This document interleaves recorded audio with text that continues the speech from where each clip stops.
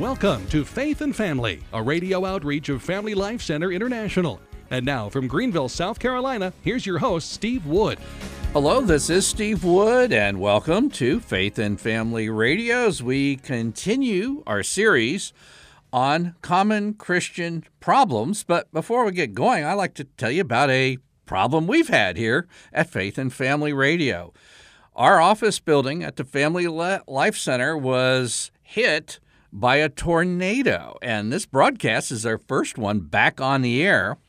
The tornado came through, damaged our building on the outsides and broke some windows and things, but the tornado ripped the main power line coming into our building, tore the meter off, and then a surge went into our building, fried the entire electric panel, but only one computer in our entire office, and there are multiple computers in our office, was hit, and that was our radio studio computer along with some special equipment that was in that computer. But we're back on the air, and more convinced than ever that despite some opposition here and there, that we're to do Faith and Family Radio. And before I get to today's topic, I also like to tell you about a newsletter that I think is fairly important. We just published in May. That's the dads.org newsletter. And if you want a copy of that newsletter, you just subscribe. You go to our website, dads.org, and on the main menu, there's a subscribe button. Just hit that, and it's real easy to subscribe. What this newsletter is about is answering the question, what should a father provider do right now? I mean, obviously, employment, business life is changing radically. Some people think that everything's just going to bounce back. I don't particularly think so, or at least there's a higher risk that it may not do so. So what should a father do? And I have some very practical recommendations of what a father provider can do in our current economic climate. And then I close the newsletter with several quotations regarding debt. Our nation is going into debt at lightning speed at rates unknown in human history, literally. We are in uncharted territory. I begin with a quote by Admiral Michael Mullen, former chairman of the Joint Chiefs of Staff, and he said, quote, "The most significant threat to our national security is our debt," unquote. But here's one for families, and I'm not saying this is going to happen, but I think it's worth listening to. This is a quote from an Austrian economist by the name of Ludwig von Mises. And he said this: "There is no means of avoiding the final collapse of a boom brought about by credit expansion." That's debt expansion. "The alternative is only whether the crisis should come sooner as the result of voluntary abandonment of further credit expansion, or later as a final and total collapse of the currency system involved," unquote. So it's really a good time to take heed of family finances. And if you want a copy of that May newsletter, you can just send an email to askthehost@gmail.com, or even easier, just go to dads.org, subscribe, and that way we don't even have to have any clerical involvement in order for you to get that newsletter. Okay, we are in the middle of a series entitled Common Christian Problems. Christians have problems. We're not exempt from problems. And any person promising, any TV preacher, anything promising that you will not have problems if you are a Christian or send money to his particular ministry is a liar, because Christians do have problems. And today I'm going to be diving into the very deep end of common Christian problems. I was going to save this till the end, but with the coronavirus really bringing the topic forward, today I want to talk about suicide, and in particular, suicide stemming from the coronavirus unemployment situation. I'd like to begin, and this is not a diversion. I think this is right on target. It's something my dad told me. My father was a businessman, banker, and lawyer, and he had an unusual relationship with doctors. He was an ethical man in his business practices and would often arrange business deals with groups of doctors and such. And once he told me, he said, I wish they'd give physicians more training in finances as part of their education, because he saw many physicians were being really cheated out of their money through various schemes and investment programs and things like this. And I realize there's many exceptions to that. I mean, there are some physicians who know all about economics and finances. I'm thinking of Dr. Ron Paul and his son, Senator Dr. Rand Paul. They both know economics quite well, and they're physicians. So the idea is we have had a lockdown in our country based on advice from physicians who may be brilliant regarding medical research and such, but may not have a nearly adequate understanding of economics. And basically what I am saying is I think we're facing two crises here, not one or the other. And a lot of people can't quite get that. And also our country has been polarized. So we're taking views of the coronavirus based on our political backgrounds. And that's probably also a trap. But the idea of a total lockdown came from a British researcher by the name of Neil Ferguson. And Dr. Anthony Fauci, who we've all seen on TV multiple times, he visited Neil Ferguson at the Imperial College in London. He took Neil Ferguson's faulty predictions that Ferguson had computed with 13-year-old software and brought them back to President Trump. And as a result, the nationwide lockdown was advocated. Now, the numbers that were predicted by Neil Ferguson have been, readjusted multiple times, but his software mistake has been termed the most costly software mistake in history. In other words, how it's affected the economy. And by the way, Dr. Ferguson has also resigned his position because he broke the very rules his research helped shape by having his lover visit him during a total lockdown. But in any case, are you saying, Steve, that the coronavirus isn't serious? And I'm saying nothing of the sort. It is serious, especially for those with compromised immune systems. But unlike a lot of physicians who may not have thought adequately about the economic impact, I am saying we are facing two life-threatening crises, health and economic. Now, when I say economic, a lot of people say, oh, well, you're one of those greedy, selfish, money-grabbing murderers. No, I'm not. And here's why, and hence this broadcast. Last week, the chairman of the Federal Reserve, Powell, reported that 40% of households making less than $40,000 a year lost a job in March. 40% of people who are obviously having a difficult time with $40,000 a year in today's climate. It's tough to make it and then to lose a job. This is, in other words, the economic consequences of the coronavirus crisis is hitting the most vulnerable the greatest.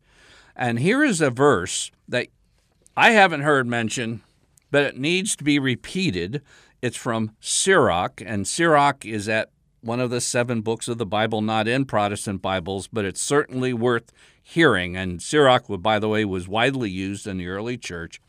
This is from Sirach, chapter 34 and verse 22. Listen carefully.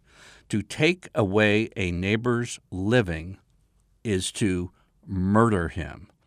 To deprive an employee of his wages is to shed blood.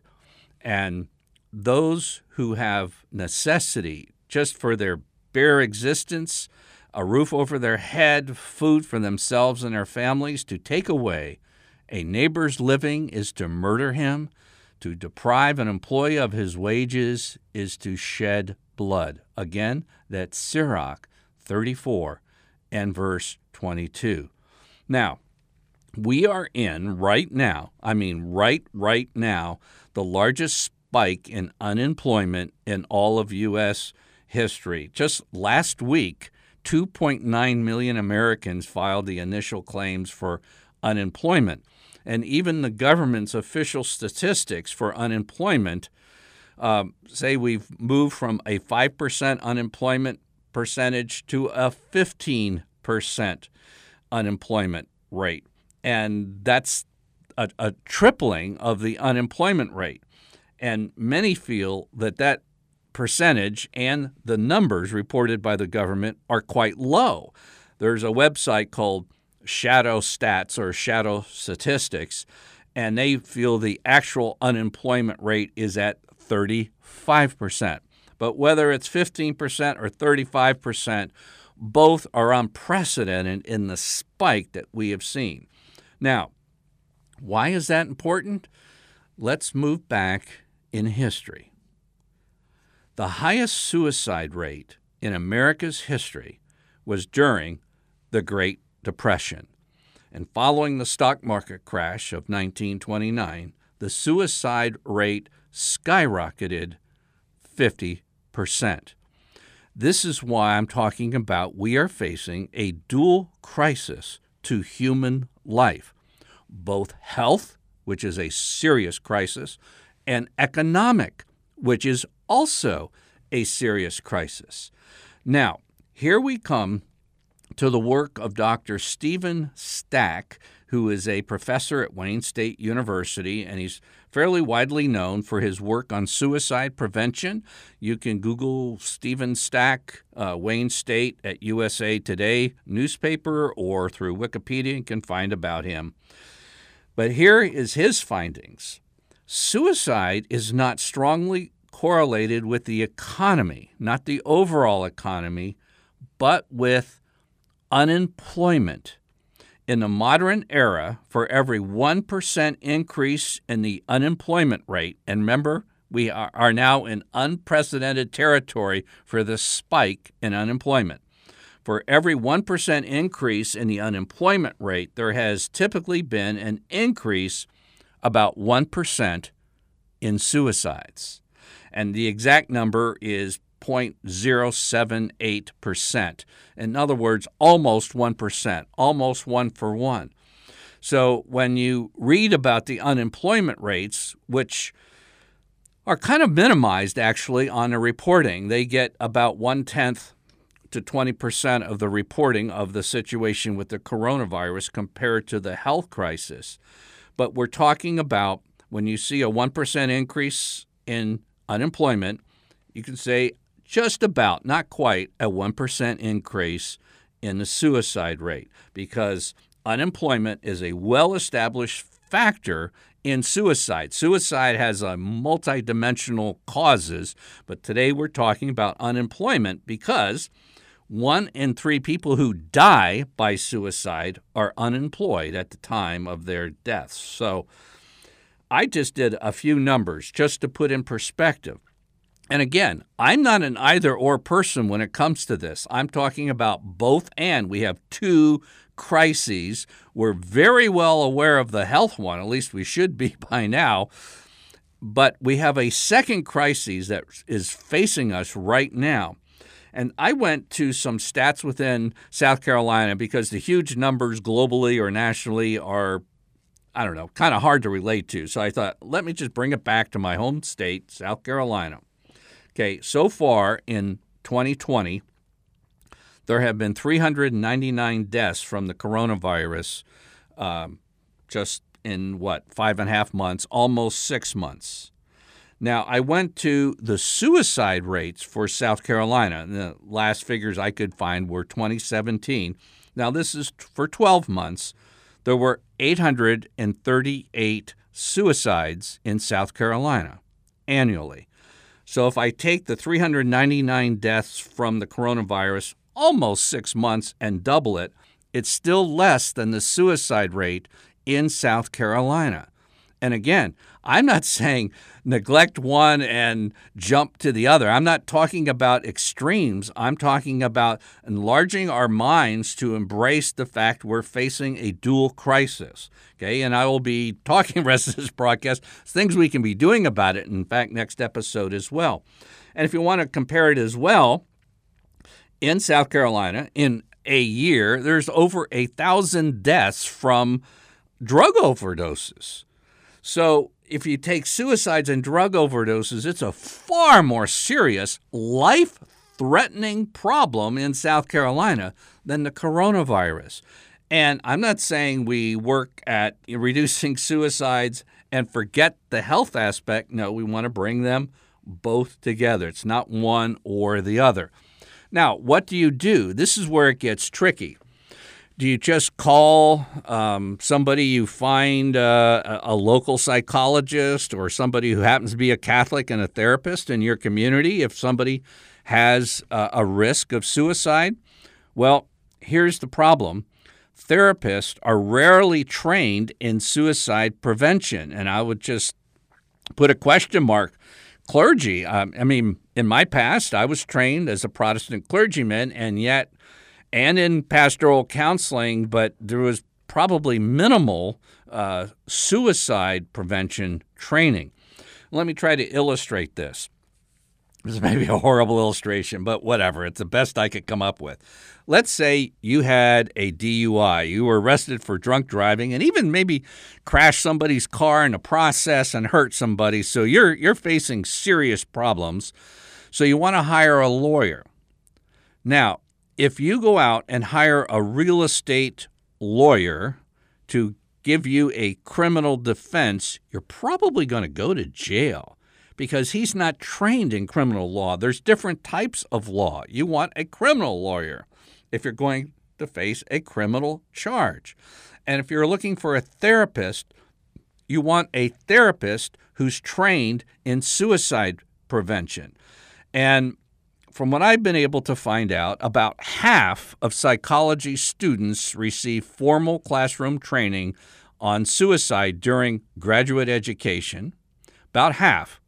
Okay? It drops further. About 25% of social workers receive suicide prevention training, and marriage and family therapists receive even less.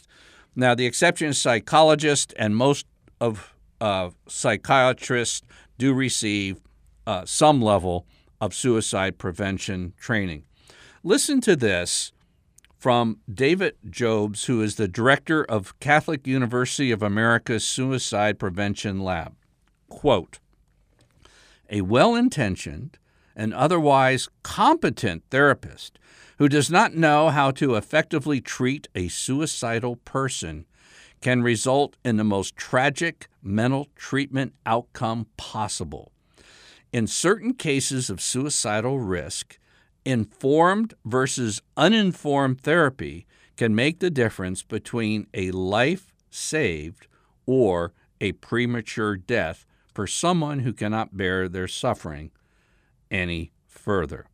And let me give an example of what I came across in the Journal of Biblical Counseling, and it's the idea of an overreaction by untrained therapists. And with suicide, and this, bring it right home. This could be a friend.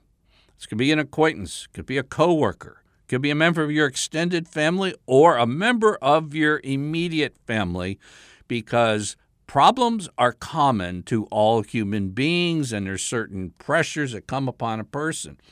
But there's a danger of overreacting, and a untrained therapist, as well as a family that overreacts, they become scared to death when they hear the word suicide.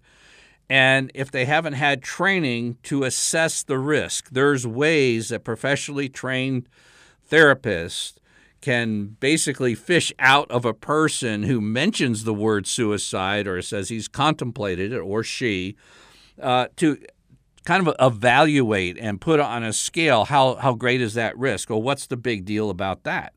Well, it's this. If there's an immediate overreaction for a low risk, and then somebody is involuntarily hospitalized, well, that triggered reaction basically causes the risk of suicide to actually go up after that person is released from hospitalizations. Do you see how this is a difficult situation, and it's not an easy one in order to deal with. So what can families do? What can the church do with an impending suicide crisis? Now, here is my thought, and I've heard this expressed by many others. It could be wrong, but I do think there's a distinct possibility of a second wave of the coronavirus coming late next fall and winter, okay? Now, let's say somebody is already unemployed. We've seen where a 1% increase in the unemployment rate relates to about a 1% increase in the suicide rate. We're already in unprecedented territory as far as the spike in unemployment. And let's say somebody is really dealing with that in a very heavy way. And by the way, suicide hotlines are already ringing off the hook already during the coronavirus lockdown. And what if we're going through and we approach the late fall Christmas season, which tends to put a lot of stress on people, by the way, and we get another lockdown? We're going to have another economic challenge. Already unemployed, maybe found another work and got laid off again, or maybe didn't find another work and the economy is going to tank or whatever. I'm just saying this is a possibility. I'm not saying this is going to happen. What if it did? We could be facing a suicide crisis, the like of which we haven't seen since the Great Depression. And let me just share with you something I've come across from St. John Paul II. And he was talking about social communication, so it was on another topic. But it's a little bit of a sore point with me in that, to its credit, I guess you could say, the Catholic Church doesn't change. You know, the whole world wants to change morality. Catholic Church doesn't change its morality. The whole world wants to say, well, you know, truth is variable. The Catholic Church says truth is absolute. But at times, we do need to change in order to meet human need. And this is what St. John Paul II says. It's not enough to wait for things to happen or to act in a random way. Now is the time for concrete and effective planning. So, what is the most effective organization on earth for meeting human need? And in my opinion, that's the Catholic Church. What is it going to do with the high probability we're facing a skyrocketing suicide rate? And we're talking about life and death, and we're talking about people who have given up on life, and this is where the church can shine in doing this. So, what are we going to do? Well, again, it would be a mistake to simply say, go to the therapist or maybe somebody who does marital counseling.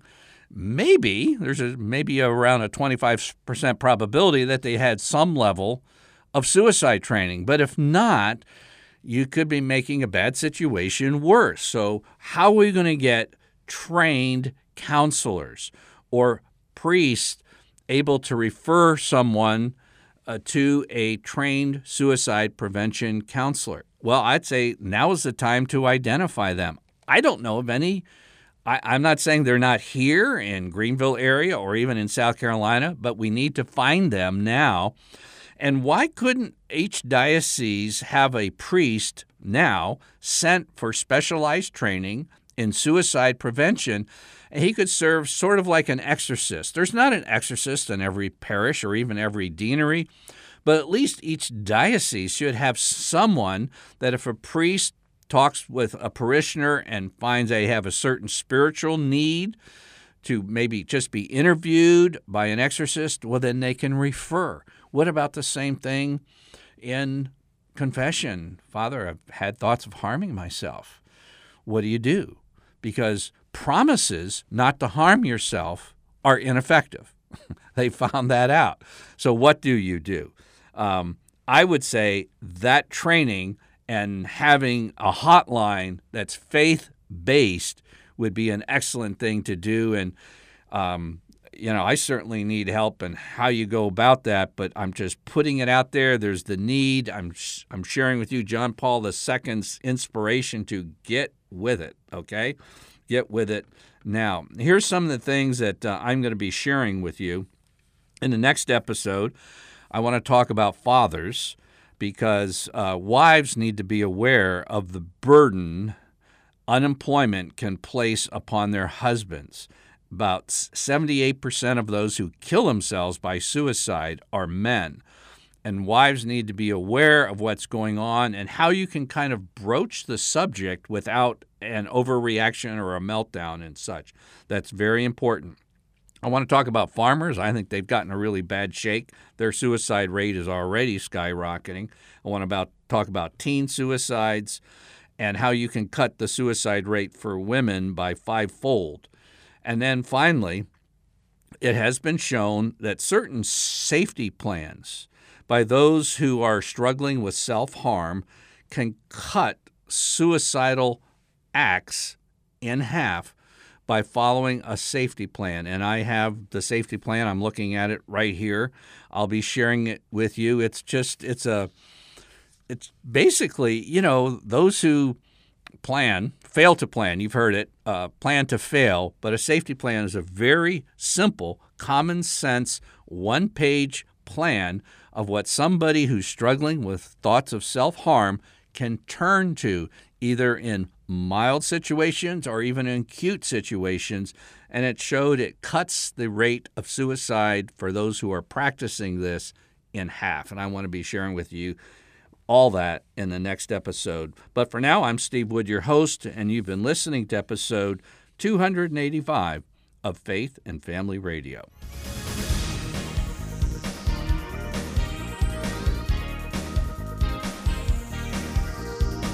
Faith and Family is a radio outreach of Family Life Center International. Visit us online at dads.org